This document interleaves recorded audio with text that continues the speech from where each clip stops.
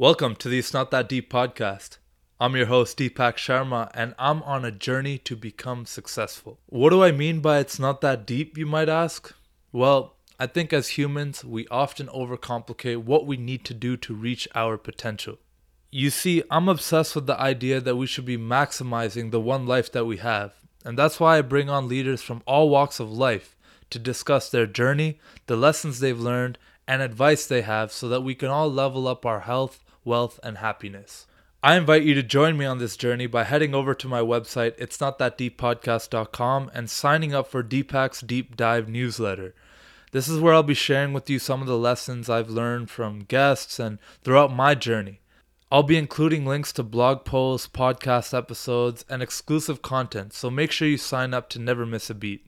Okay, now this is what you're here for. This week's guest is Mayor of Ottawa, Jim Watson. Currently serving his third consecutive term as mayor, Jim Watson has been leading Ottawa for over a decade. He has an impressive resume and has served as Ottawa City Councillor, Member of Provincial Parliament, CEO of the Canadian Tourism Commission, Minister of Consumer and Business Services, Minister of Health Promotion, and much more. In the episode, we discuss how he's able to manage being such an active and public mayor and attending thousands of events every year, why he believes Ottawa is the best city in Canada, the present and future outlook of Ottawa's infrastructure, and also what he likes to do to unwind. This podcast is produced by Deep Digital Media. Our mission is built on the 4 C's.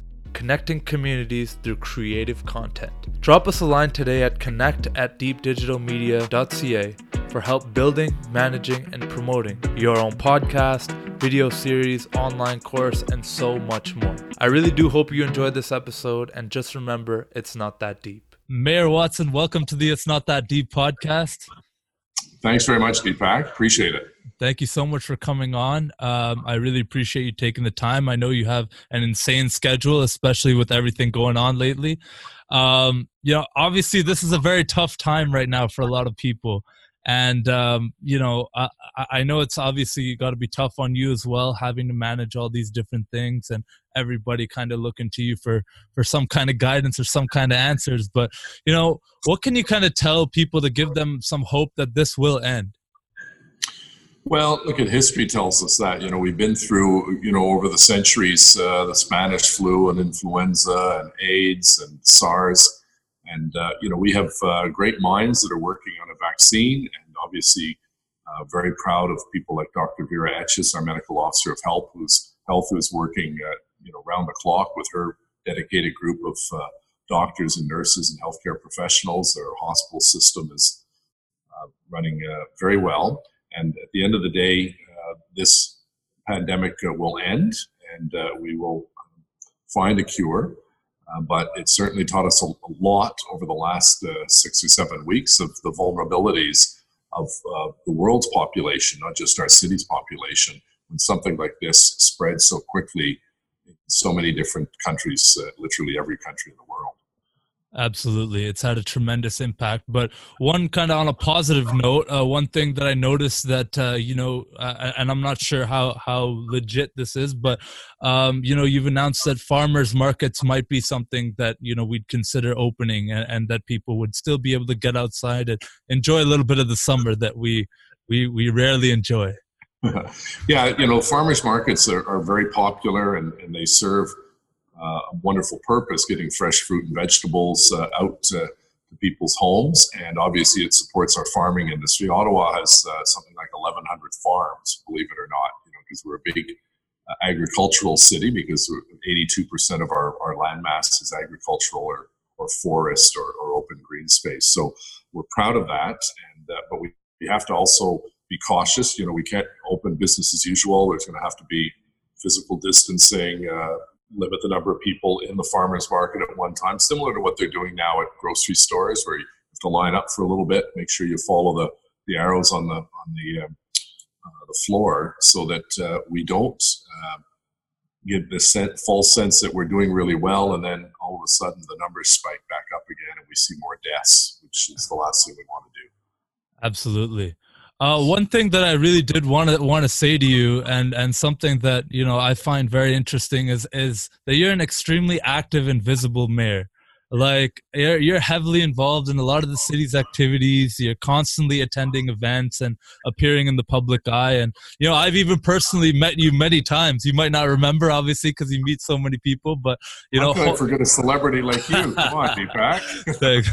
Thanks, Jim. But I've seen you at Hope Volleyball, Panda Game, all these kinds of things. So my question is kind of like, are there days where even you just feel like, man, there's just too many things, too many appearances, like I just want to chill?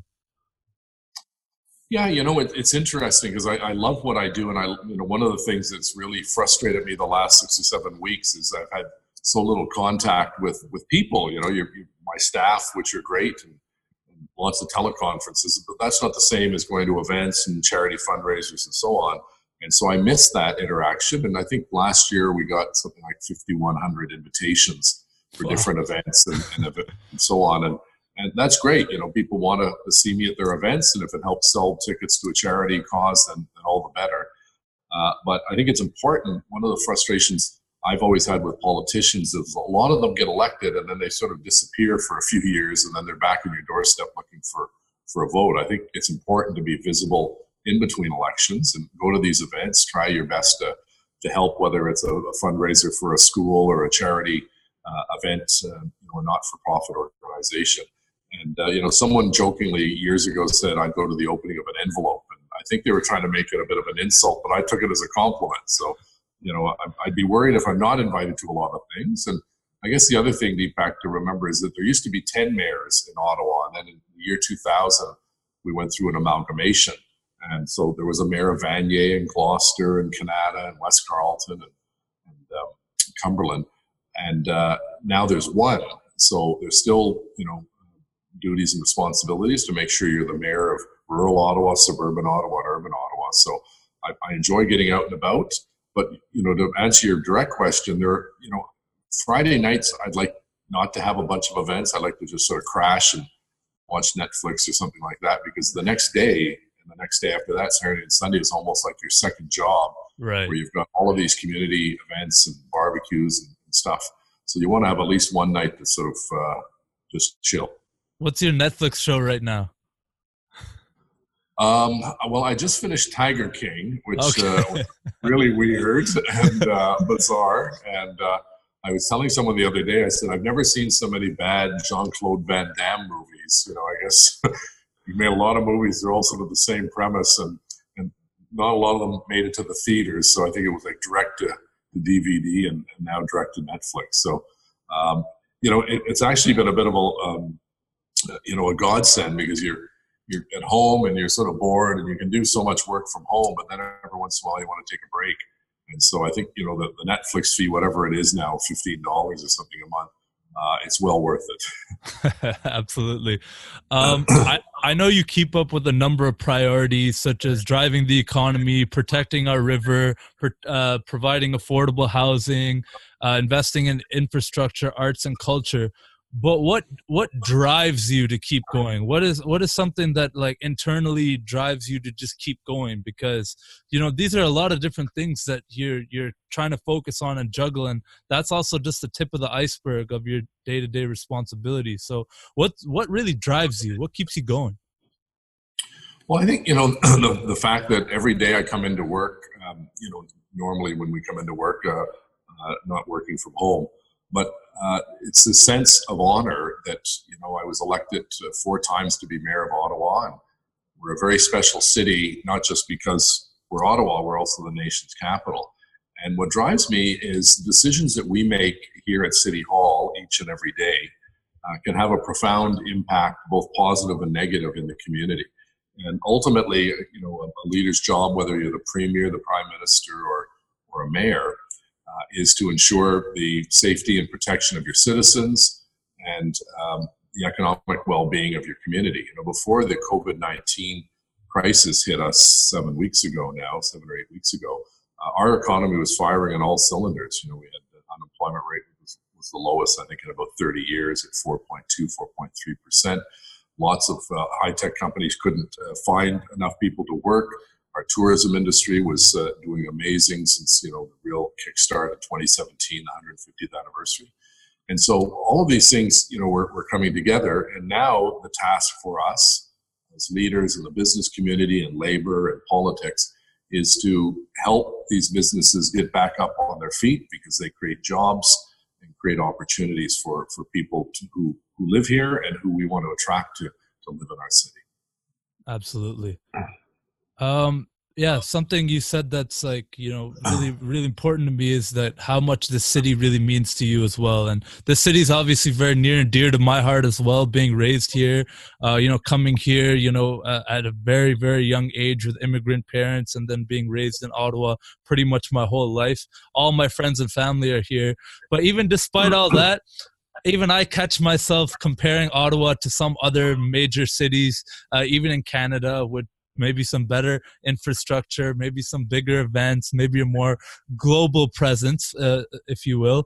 And obviously, it's all about the mentality towards what your city really does have to offer. And I have really found some beautiful things that keep me here. But what does the future of this city look like for you? And specifically in the next 10 years, how do you see kind of some people's mindset towards boring old Ottawa changing? I think that's a bit of an urban myth that we're a boring city.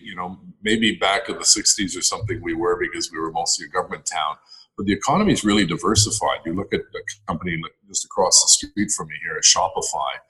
I think it's now the second largest corporation in the country, and that is a company that will attract other companies to locate in Ottawa. And we have people like Sir Terry Matthews, who created hundreds of companies and tens of thousands of jobs. We're a high-tech sector. We have more engineers, PhDs, and scientists per capita than any other city in Canada. So we're not just a government town. The government is our largest employer. High-tech is second. Tourism and hospitality is third. When you look at what we did for Canada's 150th birthday, La Machine, the big giant spider and dragon that we're going through downtown, the Juno Awards we hosted, the Grey Cup, the NHL Outdoor Classic marking the 100th anniversary of the first NHL game, dining on the hill, we're at 1,000 people on Wellington Street for a wonderful evening, Red Bull Crashed Ice right next to the Chateau Laurier. All of these things brought us international and national coverage that sort of strips away this notion that we're sort of a gray flannel, boring kind of town. And you couple that with some of the best chefs in the country are located right here in Ottawa. You think of just down the street, Stephen Bechta or Joe at Coconut Lagoon in the East End. These are all great success stories that were developed right here in Ottawa. And, our city just became a city of 1 million.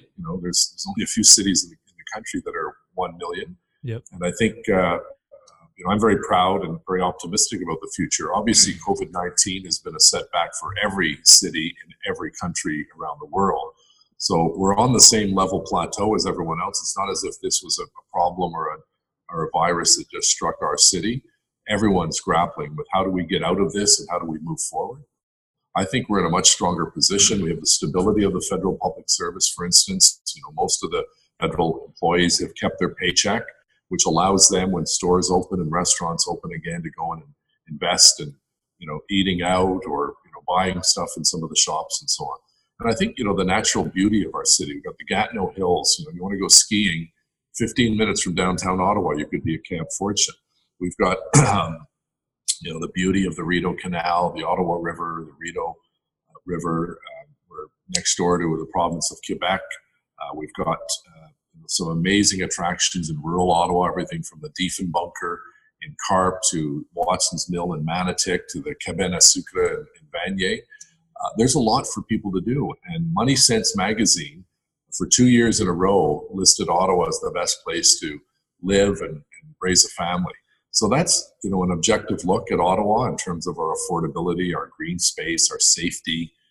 And these are real selling points. It's one of the reasons why we project, tens of thousands of more people over the course of the next couple of decades want to move to Ottawa because they think it's a pretty good quality of life and great opportunities for education, our post-secondary institutions, as well as some really top-notch businesses that people want to join. I couldn't have said it better. I mean, everything you just outlined there really does a great job of kind of outlining all the beautiful things that the city has to offer. And that's just the tip of the iceberg. But I think it's, I think it might be a marketing thing. Maybe there's just there's too many things too spread out. And for a lot of the younger people, I would say, a lot of the times it's just parroting what other people might say about it being a boring city or this or that. But yeah, but if you look, sorry, Deepak, if you look at the festivals now, obviously Blues Fest was canceled this year because of COVID-19, but all of the we have over 100 festivals: Chamber Music Festival, Jazz, Tulip. They've all had a setback, obviously, this year because of COVID. But when those are up and running, some of the greatest entertainers from around the world arrive in Ottawa to perform here. We've got the National Arts Centre, we've got the Shaw Centre, we've got the Canadian Tire Centre, the EY Centre. We now have more facilities than ever before to attract these groups. The fact that we have a new convention centre, for instance, the Shaw Centre, we couldn't have bid on the NHL All-Star Game because our old Congress Centre was too small. So as a result of investing in the convention center, the Shaw Center, we can attract a lot more big events than we've ever had before. We're now in the process very shortly of starting to build a soundstage with Tribro, which is a big Canadian company, one of the biggest film companies in North America, and they want to locate their soundstage just across from the Nepean Sportsplex. So we've been working very hard with them, and that will attract even more of the creative class and more of the cultural industries that will support that important aspect of employment. I'll give you a good example. We have so many amazing success stories. We probably don't toot our own horn enough. The Mickey Mouse cartoons, which is a worldwide phenomenon, all of them are made and drawn right here in Ottawa. I did not know that. Mickey Mouse is an Ottawa resident, if you would. So that's one of the examples where I think we have to do a better job of selling our city. We have this slogan we put on our signs coming into the city: Ottawa, Canada in one city. Because when you think of it, we're very multicultural, we're bilingual, we've got all of these national institutions, the museums and the art institutions like the National Gallery and the National Arts Center. And sometimes we're too hard on ourselves and we're down on ourselves. But even small neighborhoods have these great activities. Whether it's the grape stomping on Preston Street or the Great Glebe Garage Sale or Canada Day celebrations in some of the small rural communities. There's a real sense of community and a sense, I think, of pride in our city. We're not perfect. We're not New York City. We're not Paris. But I think people have a level of comfort here. We're a safe city. We're a clean city. And it's something that we should be proud of. Awesome. You just gave me the name and title of this podcast. I'm going to call it Canada in One City. Great. I love that. Kind of the last topic I wanted to touch on, because I know you don't have too much time here. And I'll definitely get you back on someday and hopefully have you in my studio so we can chat in person. But, in terms of... You're a Patriots fan. Yes, Patrick, my press secretary, is a Patriots fan, although I don't know if he's going to go with Tom Brady and his new team or not. No, we were just talking about it before getting on. Like he's Patriots forever. In terms of the LRT, now this is a big, crazy, and contentious project that's gone on a long time. And I personally don't know. I don't read too much news or this kind of stuff, but I do see headlines. And I know a lot of people who ride it. I personally don't luckily have to ride any public transportation, but just seeing how the whole situation was handled. Just briefly, would you, if you could go back and handle that project differently, as speaking for the city, would you have? Yeah, I think that the challenge we had is that the vast majority of trips on the train work without a problem. I think it's something like 98%. But the problem is that 2% represents thousands of trips, and if someone's left behind or the platform is overcrowded or one of the trains breaks down, it has a ripple effect. So it's not making excuses, it's just stating the reality that when you buy a new system, there's going to be glitches, and we've had our fair share of glitches. I talk to mayors in other cities. Every time new transit systems come on board in their cities, there are problems with it. It doesn't work 100% of the time. there could be a medical emergency, there could be a power outage, and so on. And so the system, I feel very confident, is the right system for Ottawa. We just got to get the reliability up to closer to 100%. Right. And we're working on that. We've had, I think the last couple of weeks where we've had very few customers, obviously, because most people are working from home or sadly have lost their jobs. I was on the train, I guess, last week, and I think in my car there were just 3 of us in the train because it's not being used, and we're losing a lot of money, obviously, as a result of lost revenue. But at the end of the day, our challenge is we've got to get through this first phase, because right now everyone is being dropped off in the West End at Tunney's, in the South End at Herdman, and in the East End at Blair. And that creates a lot of pressure on those 3 stations. When we go farther east to Trim Road, farther west to Moody Drive, and farther south to the airport and Riverside South, it disperses the crowds so that people can get on the train and not have to wait to get on a bus to get on the train and drop them off at Tunney's pasture. So that process, phase 2, is fully funded now. The work is being done. You can see work if you go down by the Airport Parkway or on the 174 or on the Byron Linear Park in the West End.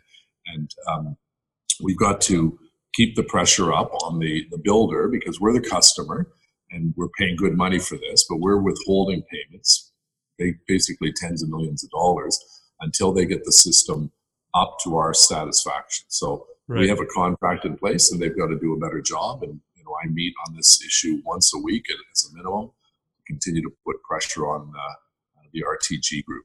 But look, there's no question. When it's working, it's a really great system. When it's not working and there's a glitch, it's really frustrating. Absolutely. Kind of the last question to just wrap it up here. This is personally, I've always wanted to have the answer to this, but I don't know who to ask. So why not ask the mayor, right? Is there ever going to be an arena built near downtown Ottawa? I mean, I'm speaking for all my East Ender buddies, having to take the bus all the way to Canada to watch a Sens game or a concert or something. Is there going to be something downtown in the next 10, 15 years? I'm optimistic that there will be. I hope there will be. The Senators and their partner Trinity tried to put together a deal at LeBreton Flats. It would have been the ideal location because we have 2 train stops there, Pimisi and Bayview. And now they're in court fighting it out, so that whole thing collapsed. But one of the things about and I'm glad I'm on the NCC board as a non-voting member, is that they're going through a redevelopment part 2, I guess, or phase 2 of that site. And I've insisted, and they've agreed now, that they carve off an area of the site at LeBreton, which would be the equivalent of what the arena was going to take up in the old proposal. And put grass and trees and keep it as a temporary park until that day comes when either the owner changes his mind, or there's a new owner, or the NHL steps in, and we actually have a willing tenant or a willing investor to build an arena down there, not with tax dollars, but with their own dollars. Because the problem now, as you know, and living in the East End, there's virtually no walk-up traffic to a Senators game because no one lives around the CTC. It's all empty, or stores, or the Brick Warehouse or Lazy Boy or whatever. So we need that walk-up traffic, and you'd have that in spades being downtown. You'd have the whole downtown crowd. You'd have the Gatineau crowd, plus the East End. They wouldn't have to go all the way to Canada. They could stay downtown after work, go and have dinner and a drink, and then go off to the game. So I think it just makes enormous sense to be in the downtown. Every major sports arena facility, with I think 2 or 3 exceptions in North America, are downtown connected to transit.